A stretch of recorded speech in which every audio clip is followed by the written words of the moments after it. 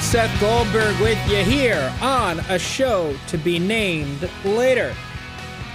It is August 3rd, 2018, and we are ready to roll. You know, I don't watch much preseason football. I just don't. I think it's bad football, even worse than what we see on Thursdays and Sundays and Mondays. I find it uninteresting. I'm not concerned with who's that last man on the roster. Wake me up when the regular season starts. However, the Hall of Fame game was last night, and as I said, I don't watch, but I saw a couple highlights, and that's where I've got to start. When you see highlights from last night's Hall of Fame game, and I'm sure you've seen them online, there are a couple that stand out more so than others. There are a couple of what look like relatively clean tackles that are now being called as a penalty. And let me throw this out there, I am far from somebody who says football is being wussified. I am far from somebody who says these rules are unnecessary. Quite the opposite, in fact. I think that there should be better rules in place. I think we should be making football safer because I think that in the way that it has been played from 1900 until now, until 5 years ago, there was some kind of barbaric nature to it, right? I mean, watch it, right? Watch football. There was a danger level to the game. And I'm not saying take it out completely, but you need to curb it a little bit. You need to care about the athletes. You need to care about the athletes' health. And I think that, first and foremost, is what we're seeing with these new rules. Now, with that being said, the rule that the NFL put in this year, the rule that they put in place this offseason, is one that's going to be problematic. It's going to cause a lot of issues. It's a rule that is very vague. Just as we cleaned up the catch rule and started to maybe kind of sort of understand what a catch is and what a catch isn't, we get this rule about lowering the crown of your helmet. What in the world does that mean? What constitutes lowering the crown of your helmet as you go for a tackle? And we started to see this in practice last night. We started to see this for the first time, penalties called for leading with your head, tackling with the crown of your helmet, whatever it might be, on what look like fairly innocuous tackles. Look, when you go helmet to helmet, when you launch yourself at somebody, fine. I get it. You got to call a penalty there. We've seen that over the last couple of years, and that's the kind of penalty that I'm talking about. That's the kind of rule that I'm talking about that makes a lot of sense.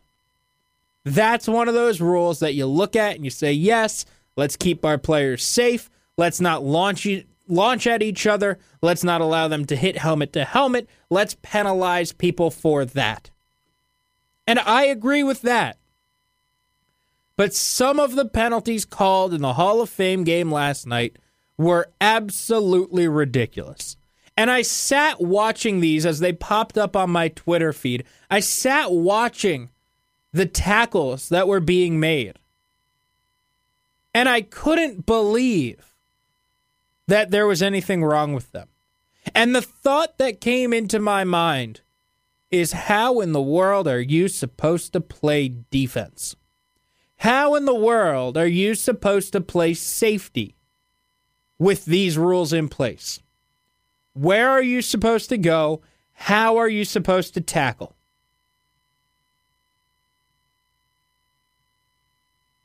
Because I don't really know what a safety is supposed to do in certain situations. One in particular, where the Ravens tight end was going over the middle, and it looked like the Bears safety got him square in the chest. Was he leading with his helmet? Maybe. Maybe he was. But what's the safety supposed to do? How is he supposed to break up that pass if not go for the body? He's not doing anything bad. He's not doing anything egregious. what is he supposed to do when he tries to make that tackle? And this is going to cause problems because we saw how big an issue and how big a cluster the catch rule became. Now imagine if it's that, but on every single tackle that's made during a football game. Okay, maybe not every tackle, maybe 85% of the tackles.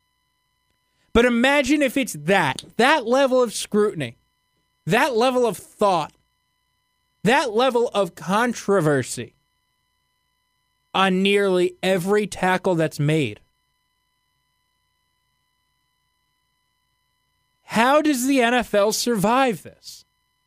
How does the NFL live through this? And maybe we're making it too big a deal. Maybe we're thinking too much about this. Maybe it's the first game that we saw this in practice, and it'll get tweaked over the course of the preseason, and by the time the season rolls around 1 month from now, everything will be fine. And that's why I'm willing to wait. But the early returns, the early optics of this coming out of the Hall of Fame game, those optics looked terrible. The early calls looked awful. And it leaves you with this question of how do you play defense in this league?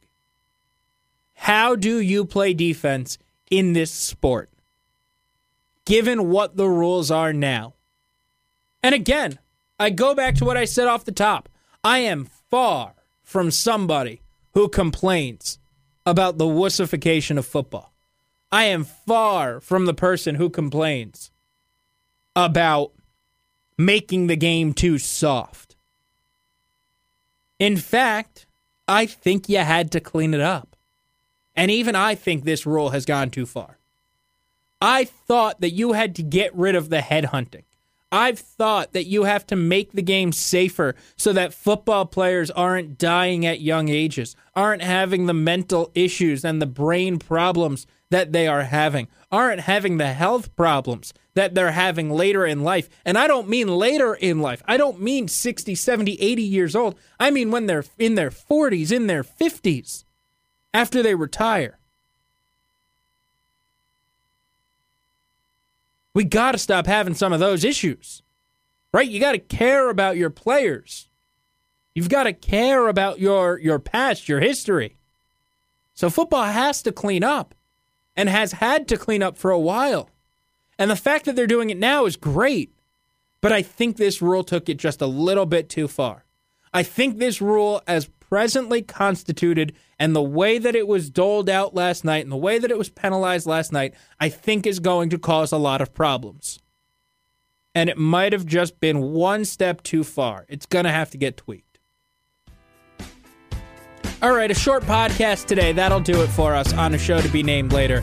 I'm off a couple of days next week. We are coming back with Orange Nation, but I'm going to step away from the podcast for a couple of days. But Orange Nation returns on Monday, August 6th. Stephen Fonte and I back in this studio. We will hear from Eric Dungy, so tune in for that. And be sure to be paying attention to your phones, to your iTunes feed, to your Google Play feed, to ESPNSyracuse.com for the next time we do a podcast here on a show to be named later.